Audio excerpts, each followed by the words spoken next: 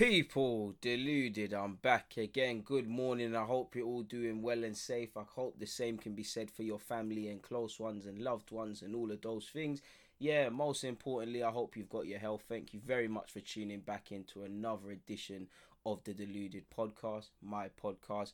On that note, actually, because I've seen a lot of positive words and messages and things. Thank you very much, people, for your support across, it's the podcast sort of stuff I do, so I assume, well, it's not for me to assume. I should know what platforms I'm on: the Spotify's, the Apples, the Anchors, the etc. etc.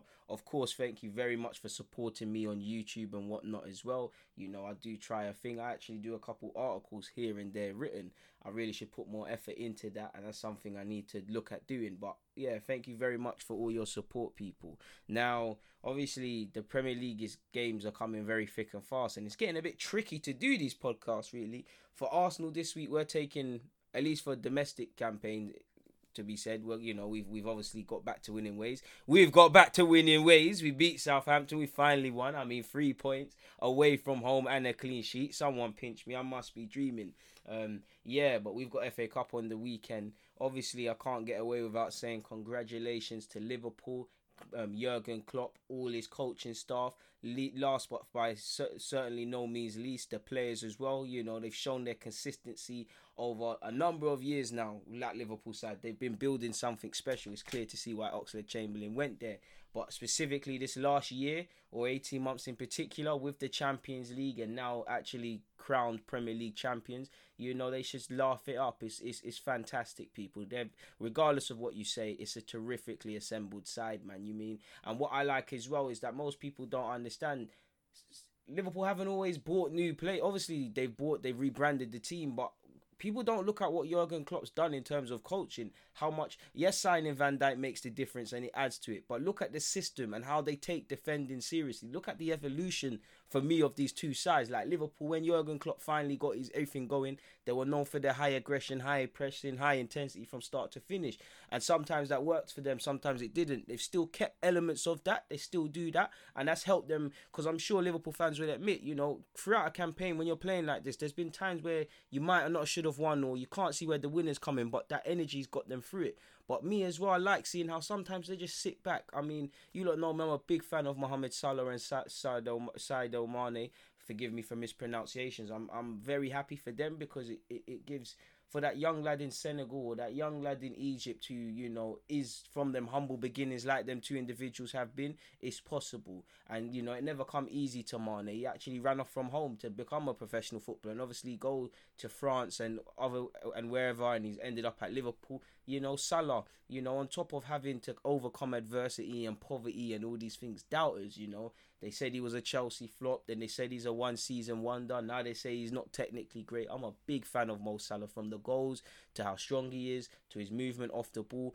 I'm a big fan of Ronaldo, Fabinho, Jordan Henderson in particular. These sort of players where, with all due respect, their jobs are as important and as vital to obviously the front three, but don't necessarily get the acclaim, because they're not pretty on the ball, with all due respect. Ronaldo is, but Henderson isn't. They've been very good for the team. The consistent levels. I think Liverpool have only lost twice in recent, in God knows however many games, man. You look at their keeper, it's not just the keeper, it's the whole defence. But what? Alisson kept 14 clean sheets in 22 games, people. They're on currently 86 points with 2 defeats. They've only conceded 11 goals, people. God knows how many goals they've actually scored between that team, because they've been bullying teams every day, every week, people. They must have close to 100, if not over that, man. It's a fantastic side. And, for me, I guess the next step is, how do you keep going? Because Klopp said, in 3 years they'd win a title with him being there. He was 2 years off. But in that, they've got Champions League final, and it's been worth the wait. Their first title since 30 years. He goes down in history at Liverpool. You'd have to speak to a Liverpool fan or someone connected to see where he stacks up. But you'd have to admit he's pretty high up there. And I know, listen, no disrespect to Jordan Henderson, but he can't touch Steven Gerrard in his prime minute. But you have to say Henderson's up there with just about any Liverpool player or former player now. He's been a part of delivering the title, like a lot of them are, people. I always tell you, football is in units. The defense, the midfield, and the strikers, they all do their roles fantastically well, and they all marry it together.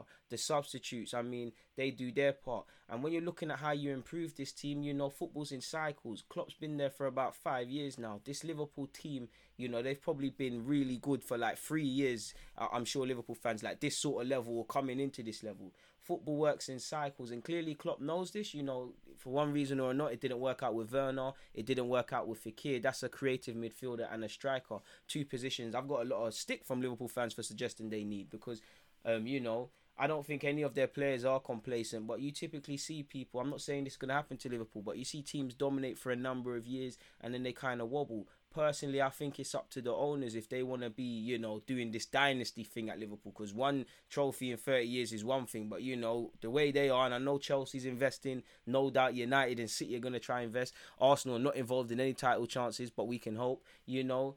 You'd like to imagine if Liverpool want to keep being up there, they've got to shake things up, and it's down to the board, because, you know, by Liverpool standards, because they've been so good, it's not been spoken about. But, you know, they didn't get them 2 targets I just spoke about, respectively, with Fekir and Werner for whatever reason. You know, you're hearing from Liverpool fans I speak to, they say the financial situation doesn't suggest they're going to splash money and whatnot like that. Not that splashing money means anything. I do think they'll make signings, but I just think they probably need to freshen things up. And like I said, I don't think Mane and Salah are complacent, but, you know, if you kind of want 1-2 more players to complicate and give Klopp a positive selection headache with how he fits them in, so everybody's trying that bit harder. Like, I got a lot of stick from some Liverpool fans for suggesting, you know, a striker could come in there and potentially a creative mid. You know, not everybody has to play all the time, and like all fans say, how will they all match up? You know, let's be honest, a number 9, Firmino could be put behind, or Firmino could stay in his false 9 position in some games, and whatever striker you sign, if you signed Werner, let's say you signed Werner, he sits on the bench. Or what I believe would have happened, you've seen Mane, Salah play through the middle, but I think it would have been that number 9 slots in, Firmino probably slots into one of the midfield 3 as a false 9, as a cam sort of thing. They need 1-2 thing. Like, looking at their squad, if I was Jurgen Klopp, you know, I know Joe Gomez can do a thing at right back, but can they get another utility man like Milner who can fill in that centre mid, left back, right back and do well? Potentially, could they, again, off the top of my head, I can't tell you one, who's pushing Robertson for that left back spot? Is there a suitable left back if he gets injured?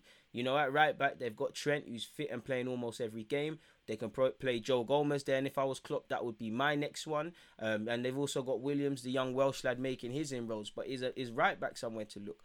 Off the bench there, you know, Origi, let's not underestimate anything he's done on the football field, because he might not be a first name on the team sheet, but he's played his part at some points this season, more so in the Champions League, in my opinion, when they won it. But can they get someone else, you know, who's levels off that bench? Or, you know, can they get a suitable, like a, you know, can they get a super sub? Can they get someone to bring off the bench and change up things? Can they get that number 9 to complicate things for Klopp in the up front? There are a couple of things, and it's down to the board now, because Klopp probably wants to do it. The fans definitely want to do it. Those old enough to even remember the last title Liverpool won. It's down to the board now. Do they want to have these great seasons, or do they want to, you know, kind of run away with it and build a legacy? Because, you know, the other teams are going to react. That's the beauty of the Premier League, you know. Somebody's always trying to win it next year. I mean, the next goal is obviously for Liverpool to retain that trophy. And on that topic, I wonder how long Klopp stays there, because I believe you should. I'm not saying he should leave now. Please don't underestimate what I'm saying, please. I would stay. But I do believe in life you should leave on a high. In life, leave when you're ahead, quit while you're ahead. And if I'm Jurgen Klopp, I'm wondering now, like, you know, he's the first German Premier League winner, forgive me if I'm wrong, in terms of manager. You know, first Liverpool title in 30 years. He's won the Champions League. These are all great personal accolades as well. You know, he's done great things. Next season, you know, you want to stay and try retain it. You know, that's the next goal. Can they retain it, sort of thing? If they don't retain it, that might give him the hunger to go again. Or if not, he might think, you know, I've achieved a lot here in England. Like, the only thing he hasn't won, have they won the League Cup? I'm sure they've been to the final. I know Klopp definitely ain't won FA Cup, but, you know, there isn't too much to offer him, and, you know, you have to wonder how long does he want to stay there. Not that he's not motivated or anything, but he's spoken of at times he needs rest and a break and stuff, and you've seen Pep Guardiola do that at Bayern Munich. You'd imagine Jurgen Klopp needs that in the Premier League, because when you're at the top like Liverpool, with all the great standards they've set, the only way is down. So I'm wondering, you know, and I know he signed a new deal, and, you know, deals are signed all the time, and I think that's great because it gives prospective targets the appearance of longevity and the existing players. But you have to wonder, when will he be sort of tired? Because he must be, he must have taken a break to fully soak in the champions and take it all in and all the hard work. But I guarantee you, at some point while he was celebrating, yeah, and it all happens. You know when your conscience hits in and you're kind of half not there.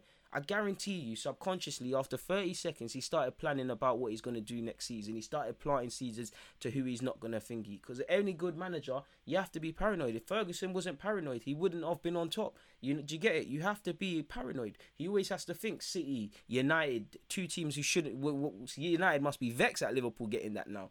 They're going to come back. Obviously, he's had to, on top of having to be paranoid and wonder what's around you and stuff, the energy levels to have to rebuild the team, to deal with transfers, to manage relations, obviously it hasn't been easy for him. We're all seeing the finished article, but he's had to do a madness, keep reinventing. Even if I said, you see, when he's got half the way there, he's had to reinvent. So I'm keen to see, really in the next 2 seasons, if Klopp will still be at Liverpool, purely because, he's spoken of going to Germany, and, what has he got left in club football? He's won Bundesliga. He's won it here. I'm sure, he's staying at Liverpool and he's got no reason to leave. Like, I'm not saying he should leave. I'm saying I'm wondering how he's thinking of such. Because if I was him, he must be wondering when's the time to leave, sort of thing. Like, you should quit on a high, sort of thing. So I'm keen to see what happens with Liverpool. But all I've got to say is congratulations to Liverpool. It's fantastic what they've done. Credit where it's due. I mean, I blessed it with Liverpool fans after they prevented Spurs from winning the Champions League. We've been blessed ever since that.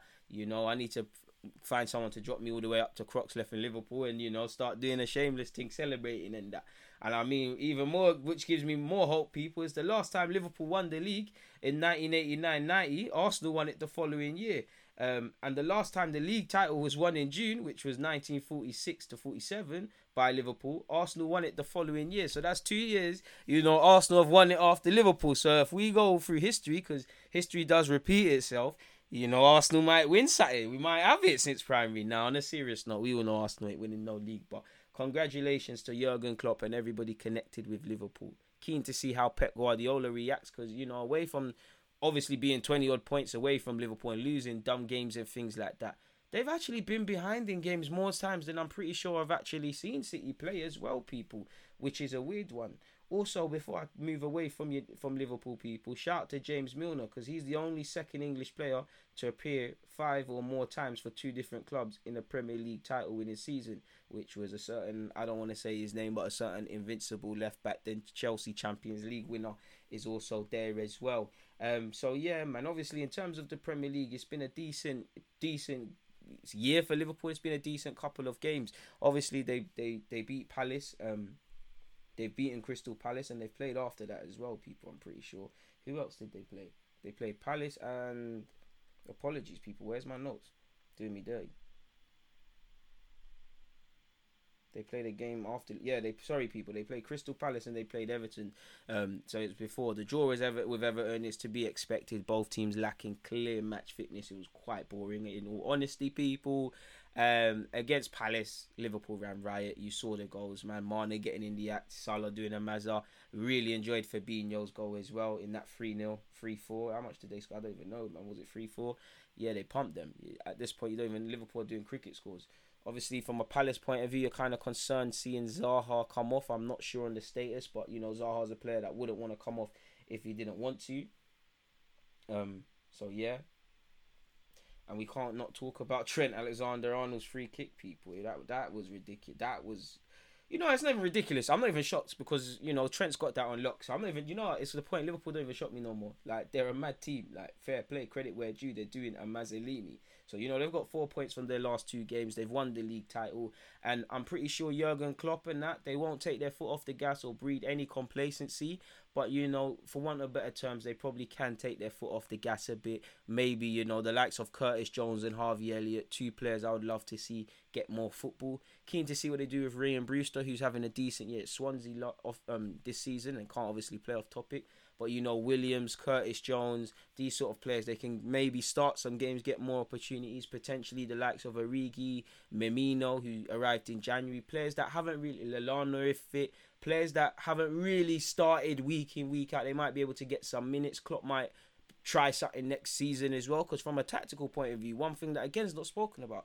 Klopp's kept his principles the same, but he keeps evolving this Liverpool team, and that's the key now. Like, Liverpool is an open secret by as much as fans can. We know they're good in possession. We know they can devastate on the counter attack. We know they've got good movement. We know crosses. You have to watch players off the ball. We know they're a great team, but other teams know this. So you have to keep reinventing, and nobody does that better than the Germans, really and truly. Nobody comprehends needing a conveyor belt and doing things as much as the Germans. So Klopp has a chance to create legacy here. And I don't want to speculate because football might not work this way, but you can. If Pep's a bit different, but it is feasible for Pep, if he wanted to be at City for a significant period of time.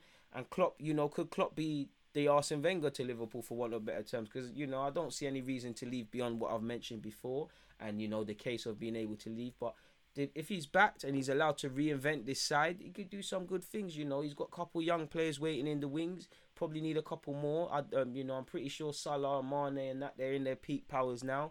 And for the players, I'm not questioning any Liverpool players' hunger, because they've shown they're hungry, and they've got a taste of winning the Premier League. You'd want to go and do that again, sort of thing. But you'd imagine if you're Mane, Salah, especially Mane, Salah, really, because people got onto him when he came Prem, and he's a legend. He's a Premier League and Liverpool legend. He's done his thing for Liverpool in domestic and continental cup competitions and whatnot. But like, if I'm them, if I'm Mane and Salah, do one of them ever want to leave Liverpool? Because you've won everything, you've had a great time, you've experienced the Premier League, at other clubs as well. If a Madrid and these teams come after you, is that another adventure? Because you can't imagine there'd be too many opportunities to make that jump and play for another team. Because as great as it is, I saw it happen to Vieira. You get shown the door when you're not there anymore. Like, as much as you're doing great things at Liverpool from a player's perspective, it's all fun and games until you're 30 odd. The manager might say, you're not going to play as much, but you're still important. You might get a 10 games. You might get a little testimonial. The club's carrying you. You're not carrying the club, sort of thing. And I've never if I ever was a professional footballer, I never wanted to be them sort of man, just staying at the club for time. And I'm sure there must be players that think like that. If that's what they're on, cool. Because you can't underestimate being comfortable. Comfy playing for his manager, comfy in what he's doing. So we'll have to see what happens in that regards, and how it moves forward and how it changes and all of these sort of things. But yeah, man, it's decent at Liverpool, man. It's listen, obviously I'm an Arsenal fan first and foremost, but I'm not one of these tribal football fans. I like to get inspired by stuff, and I'm not jealous of Liverpool, but from someone that likes coaching and things like that, it's admirable, people. It's admirable how Klopp is as a human. Like, he's very meticulous, but he's your friend at the same time. Obviously, as much as you can be a friend to a player, the players, I really like. We've spent a long time on Liverpool, so let's move on, people. Let's move on. Obviously, you saw Southampton lose to Arsenal. We'll get onto that, but Southampton, before losing to Arsenal, beat Norwich 3-0. Norwich are probably going down because they also lost 1-0 to Everton. Wolves beat Bournemouth. Since coming back to the Premier League, Leicester have been in 2 draws with Watford and I believe Brighton, respectively. I could be wrong. Newcastle and Villa drew. Burnley got back to winning ways against Watford, who Watford are in that relegation race, and I'm sure they're upset about that. It's been tough for Sheffield United. You know what? They've been hit 3-0 2 times against Newcastle. Forgive me if I'm wrong. And also Man United. I felt against Sheffield, Bruno Fernandes was overdoing it. I feel Pogba was good. But the main player on that pitch from a United perspective, I'm pretty sure that his first hat-trick for United. It's definitely the first hat-trick since Alex Ferguson left. You also saw Martial get the match ball. And obviously Newcastle beat them 3-0. So I'm sure Sheffield in the FA Cup want to take out their problems on Arsenal, people. In relation to Spurs, you obviously saw Spurs beat West Ham 2-0. Obviously, Chelsea came from behind against Villa to beat Aston Villa, and they obviously won 2-1 last night against Man City as well. City, don't know what to say. They're gonna have to just bring out the checkbook. From a Chelsea perspective, Pulisic, 7 goals. He looks a bit confident now. Maybe a bit of that is seeing Hakim Ziyech linked with Werner, maybe knowing the club's plans. He wants to be more than a bench player. He wants to show Lampard I can be part of this. So we'll have to see what happens in that regards. The games are coming thick and fast in the Premier League. I'm not going to lie, people. Going back to Man City versus, well, just Man City for a moment in time. Obviously, Kevin De Bruyne's strike was amazing. And with his 10 goals and 10 assists, he's become the first Premier League player this season to register double figures for both goals and assists in the competition. I mean, the man's insane. For me, he's without... I know, if it goes to a Liverpool player, you can't fault it. There's plenty of cases to make with Liverpool winning the PFA. But for me, if it was in terms of the best player, I think it's been Kevin De Bruyne this season. And I think the stats suggest that. And obviously, since 2015, since making his debut for City, Kevin has scored more goals from outside of the penalty area than any other player. So, yeah, he's a terrific player. He's the modern-day creative midfielder, and he's the modern-day central midfielder. Let's call him that because he does the dirty work as well. Very much a complete player. Obviously, against Burnley for City, they won 5-0. I didn't mention it. Obviously, players got to run out. Phil Foden was balling out. Mahrez was snatching people's souls for no reason. Against Chelsea, Fernandinho was sent off people, and he's received his sixth red card since joining City in 2015. At least 2 more than any other player in the Premier League in all comps during this period. So, yeah, maybe that's something he needs to get in. And as well, I can't lie, people. Am I wrong in saying Benjamin Mendy is overrated? Like, in the sense of I really like him as a player. I'll take him at Arsenal. I think he's a good player. There's not many teams he doesn't get into in the Premier League. I think he's a nice guy.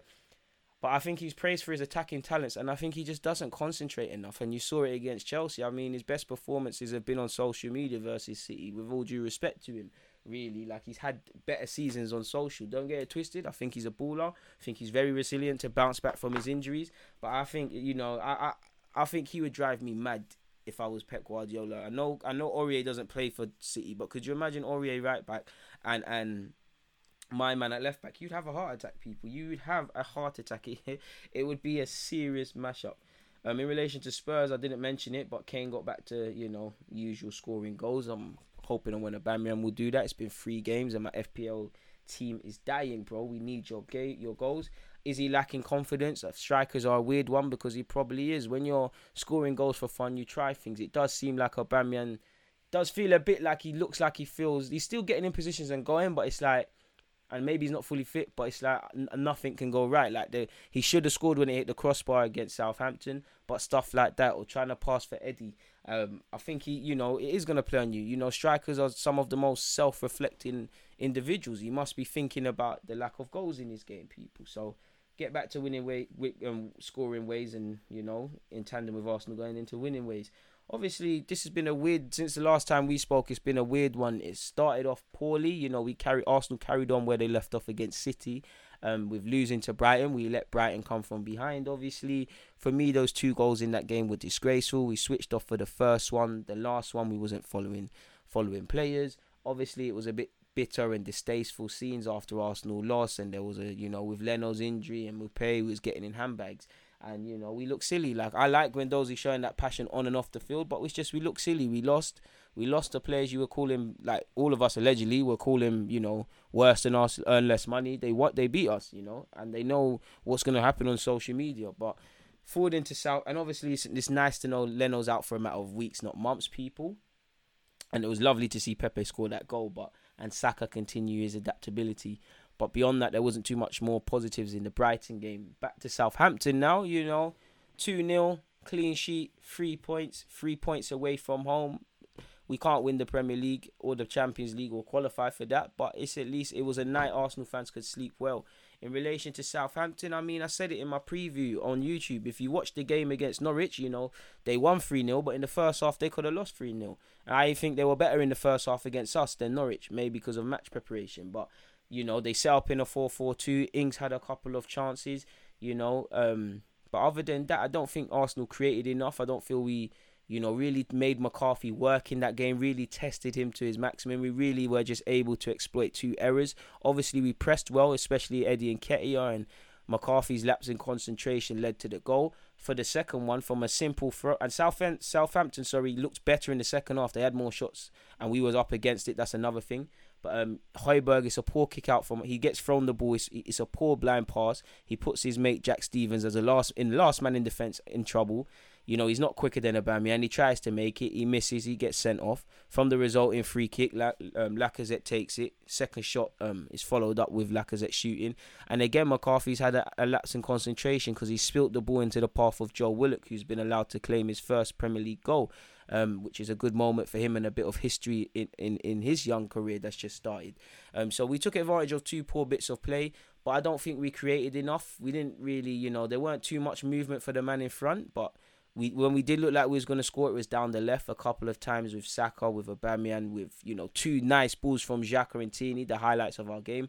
But more often than not, we're not really playing these cutting edge passes. We're not really putting them under any real sustained pressure. We're not shooting enough.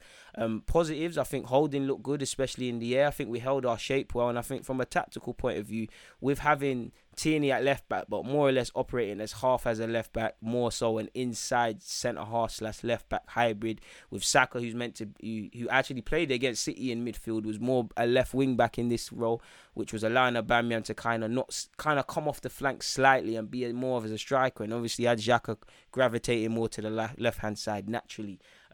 Down the right hand side, I think Bellerin was quite poor for us. I think he gave the ball away 11 times in a 33-minute space. I counted at one point. He passed statistically only to Pepe twice, and 10 or 11 times, I can't remember, I think 10 times back to Mustafi. So Bellerin has to do more in the final third. He needs to do more in the wing-back position. Obviously, there's a lot of work to be done with getting, a real good solid attack going down the right-hand side. We know Pepe's had injuries and not been informed. Bellerin's been in and out the side, so there's been a lot of factors, but there's a lot to be done. There's a lot of game management improvements to be done with Arsenal, but at the end of the day, I'll take a 3-0 victory, people. Big up Joe Willock, like I said, for scoring, and obviously Eddie Nketiah, two homegrown lads. For Eddie, it now means he scored 6 goals from just 11 starts in all comps this season for both Arsenal and Leeds. 2 for Leeds, 4 for Arsenal. So for Arsenal, he's been doing his thing, and that's all you can do. Whether you agree with him starting over Lacazette, he's backing up Arteta's confidence. He's scoring and playing well. In fact, when he last lost his space to Lacazette against Brighton, he arguably didn't deserve that. So he's the top dog. For Lacazette, if I'm Lacazette, the age I'm at, the contract I've got, with my future at hand, I'd really stop and think, like, how poor am I playing that this manager, with all due respect to Eddie, I've played for my country, I've been around the block sort of thing, and you're playing this guy who, if I'm cynical, couldn't even get into Leeds ahead of me. It make me consider my future rightly or wrongly, and it would give me a kick up the bum. As for Eddie, we don't know if he's ever going to prove able to be like the replacement to Aubameyang, able to do this 20 league goals thing, or what I believe right now he's doing a squad player, but he's answering his questions. I don't know, what I'm about to say might not make sense when you consider Aubameyang, but I think he likes Eddie over Lacazette because Eddie looks a bit more mobile, he's able to press that bit better and stuff like that. I'm not too sure if Eddie's hold-up play currently, as much as I think he's improved at that and got stronger, is better than Aubameyang's, but you would have thought if he likes to press and stuff, play Aubameyang through the middle rather than on the left. But I don't know. At the end of the day, we won. We got away with 3 points. It is what it is in that regards. Back to obviously nice to see 2 academy players score. For Willock, 6 of Willock's 8 goals for Arsenal this season have come away from home, with obviously his first goal against Southampton in technically his 26th appearance in the competition. The last time 2 English players under age 21 or under scored in the same league game for Arsenal was back in 1989 when a certain Michael Thomas and the late great David Rocastle did that. So, we've got a long way before these current 2 players can be mentioned in the same breath as them, but it's a lovely statistic to have. For Joe Willock as well, he's joined the likes of Ian Wright, Thierry Henry, Mark Overmars, Jimmy Carter, and Dennis Bergkamp to score their first ever league goal for Arsenal against Southampton. So, again, long way to go, but if you could be in the same bracket or even have a quarter of the success that these respective players had or were held in regards by Arsenal faithful, you have a decent career, man. So shout out to Joe for that. 32% of our goals this season in all comps from an Arsenal perspective have been scored by players aged 21 or under.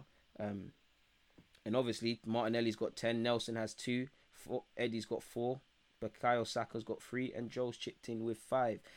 Eddie's also the first Arsenal player to score away at Portsmouth and Southampton in the same area. So, he's chinged up both of them. So we move forward from that.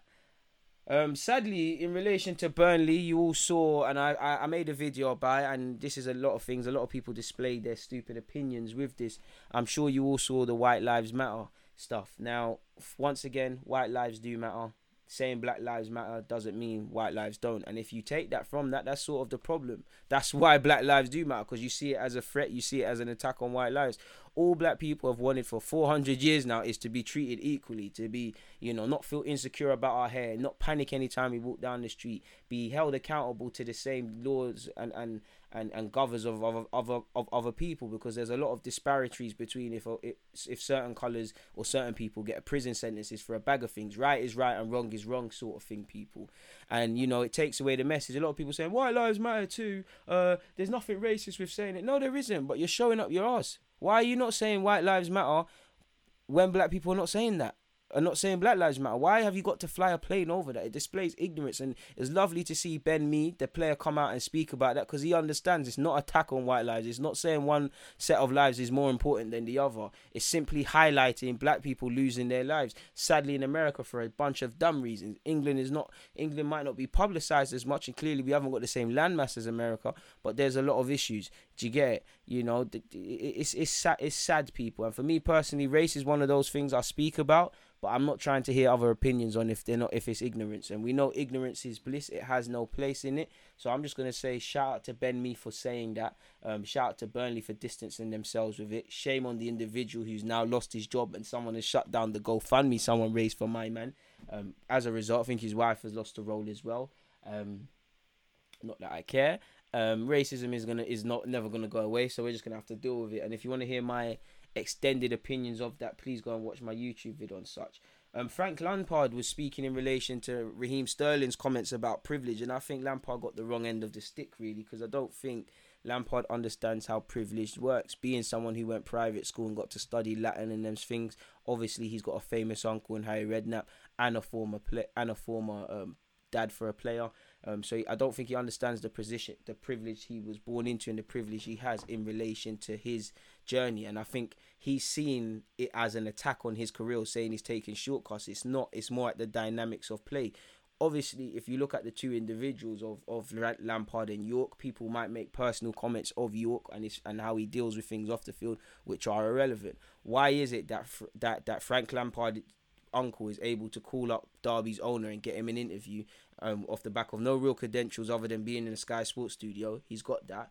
Really, at Derby, did a good job, but away from just being a Chelsea faithful and Chelsea lad, what reason was it for him to get the Chelsea job? I'm not critiquing him. I think he's the right man. I'm painting the picture. But Dwight York, who got a reference from the great Sir Alex Ferguson, couldn't secure an interview. This is the sort of things we're looking at. We're not discrediting you, Lampard. You had your ideas. You was ready. But somebody allowed you to get into that position.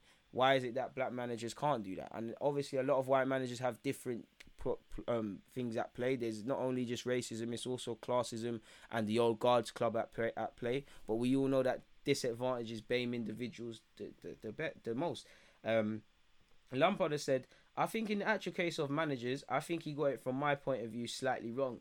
Those opportunities have to be equal for everyone. I think we all agree on that. But within that, there are details on how hard you've worked. And that's it. He's not saying you haven't worked hard. It's just you've been given an opportunity. You've worked hard and you've been met halfway. That's all black folk want, really. And he said, I certainly worked from the start of my career to try get this opportunity. And there's a million things along the way that knock you back, set you back, that you fight against.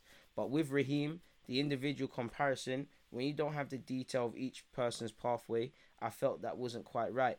And again, I felt that out slightly because I wanted to say that Raheem as a player and as a person and what he stood up for over the past 2 years, I think has been fantastic. So I think Frank Lampard, like a lot of people in life, they see it as a personal attack on them and trying to knock them, when that's the furthest thing from the case, people.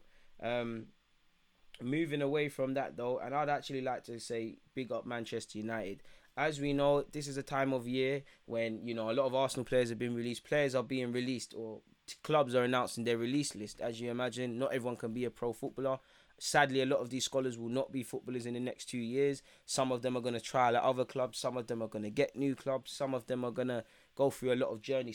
There's going to be a couple that we probably forget their names now. They're probably at all clubs, play Premier League couple years. So never lose hope. Remember, football is a game of opinions, but Head of academy at United, Nick Cox, has said, "We don't think it's right that the boys just disappear.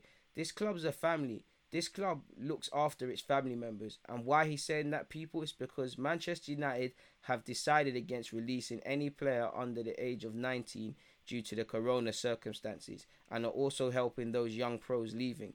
Financial packages have been offered to a number of players to help them until the end of August, and they've been invited back to train. So that allows them to not worry, at least for now, not worry about financial stuff, how they're going to pay their bills and put food in their bellies and the families' bellies.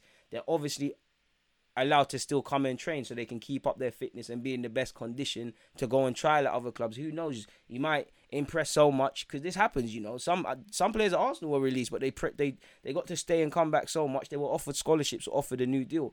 But, you know, you're allowed finances. You're allowed to obviously come back into the training ground to train and keep fit. I think that's also good mentally, because it gives them a sense of purpose. If they're not going to play for United, at least for a moment of time, they can wake up, get in their car, continue their routines, because that's what kills footballers. You know, when you're that footballer, you're used to waking up, going to the training ground, doing your thing. But come 8 a.m., you're still at yard. You're seeing your friends on Instagram at training and stuff. You're still at yard.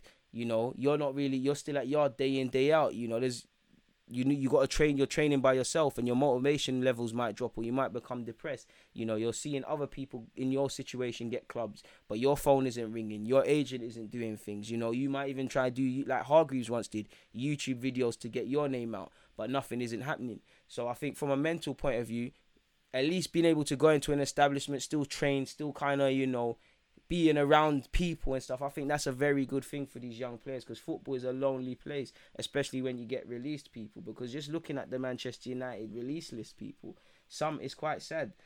You know, you look at Largi Ramagazi. I mean, I think he's got an afro and he plays for United. He's a decent player. I believe he was offered a deal but turned it down, and he's expected to move to a second division Spanish side. Then you've got people like, you know, Cameron Jackson, who, you know, has played Premier League, played in the Prem for Manchester United. You know, I'm sure he's played against Arsenal. Gone on a couple loans and not done a thing there, but, you know, and now he hasn't got a club. This is how quick football can change. You look at Dimitri Mitchell, someone that was seen a long time ago as someone that could move up to that level of Man United. Now, allegedly, he's been offered some Championship clubs, a couple Premier League teams, some German teams. He's a decent player. But looking at that list, people, you know, Cameron, Dimitri, Kieran O'Hara, Aiden Barlow, a couple of decent players, people, at that point. So it's a difficult one. So we're going to have to see what happens. And not just at United or Arsenal or anything else. I want any player to get over this, man. I want any player, because it's sad, people. People don't see it. People don't see these players. Listen, 16 is the most dangerous time, because, you know, in 2 years you might not be playing football. There's many players. I told you, look, when I used to bunk school and go watch Arsenal's academy, there's certain players that are playing for SC Dons now. No disrespect to them, because SC Dons is a good thing. I'm showing how quickly things can change. And some people are just not in the game at all, people. This is how quickly the game can change. It just takes an injury, difference of opinion, or something else. Football can change for the better or worse in an instant, much like life. So it's a bit of a dodgy one. Moving away from that, though, and focusing on transfers, though, people. Barley Mumba, a very decent player at Sunderland. I didn't agree with the loan he went to. Is it like to Six Shields or something like that? Norwich, who are very good for getting youngsters. And sorry, before I continue with that, people, to highlight how football is a funny game of opinions, yeah? Most people won't know this, and they're not first named on the team sheet, but if you go and look at Southampton's bench for the last couple of games, you'll see Nathan Tella, and I'm pretty sure for Norwich you'll see Josh Martin. These were two players which I don't think they were necessarily released by Arsenal. They were allowed to move and seek other clubs. I think Tella might have been released. But look at them. They've gone away to other clubs, and they're on the bench in the Premier League. I think Martins even has made his debut for Norwich's first team and played well in their reserves and second string. So football's a funny old game of opinions, people. It's never too late. Never give up. You know, you've got to stay strong. But moving away, Norwich are very good with finding young players, like they saw with finding Maddison, and he's gone off to do other things. But they've agreed a deal to sign Sunderland youngster Barley Mumba. That's going to be decent. Jude Bellingham's expected to complete a move to Borussia Dortmund, as you lot know, but apparently Man United and Bayern Munich are still trying to go in for him, and I think he's going to be a fantastic player. I'm all sure you've seen the reports Barcelona's players aren't happy with it, but Barcelona's Brazilian midfielder Arthur allegedly is close to moving to Juventus in a sort of swap plus money deal for both parties. It's kind of bewildering, which you'll see 30-year-old Pjanic join, which, you know, it doesn't make sense. You're replacing someone with 7 years there, junior. Pjanic is a baller. I love him, but yeah, surely it shouldn't be 72 million and departing with a player. because Arthur's got more resale value and he's got more legs in him simply. So, yeah, man, Barcelona haven't exactly been making the most sensible decisions off the field. Apparently, prior to Corona, we was ready to offer Willian a 250 a week deal, which wouldn't make sense, man. Pour that on Aubameyang, doesn't make sense. But for what it's worth, apparently he's in talks about renewing his deal with Chelsea. Pedro's agreed a deal to stay at Chelsea to the end of this campaign, but he'll be joining Roma, which I'm keen to see how that, if any, impacts our deal for Mkhitaryan being sold there.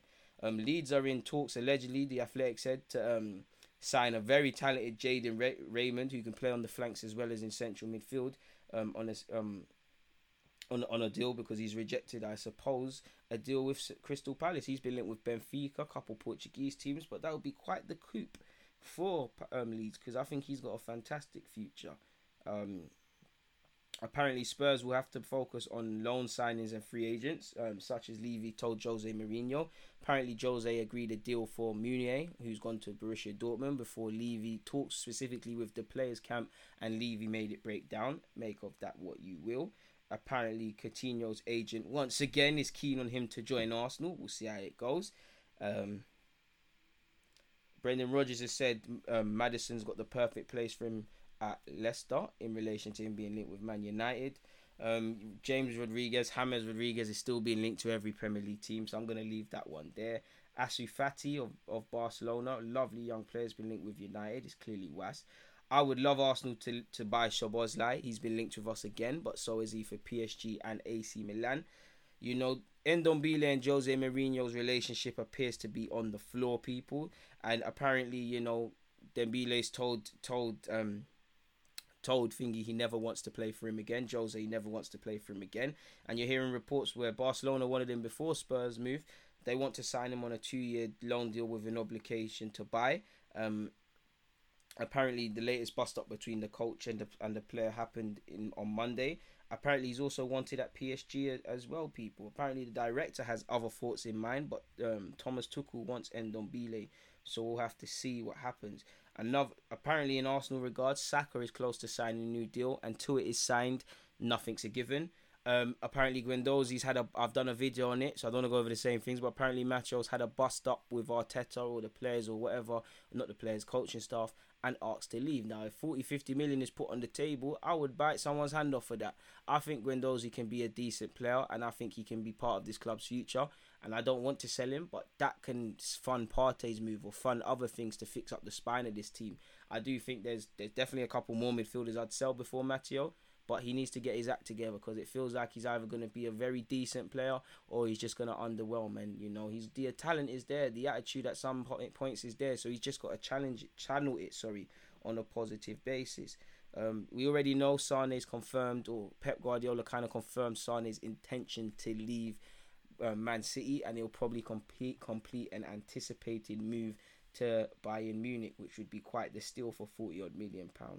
Bruno Guimaraes, who was linked with Arsenal before he moved to Lyon, and he's been quite good in France. He said he intends to play in either La Liga or the Prem one day. He said, "I've always said to my agents that I dream of playing in England. It's the best league in the world. All the matches are close, so hopefully Arsenal are paying attention to that." Juventus have been linked with Aubameyang, but also there's been reports quashing that link, so make of that what you will, people. On that note, though, I'm going to get out of here. It's been a lovely, fantastic podcast. So like I said, congratulations to Liverpool and all those things. But for now, DG, I'm out.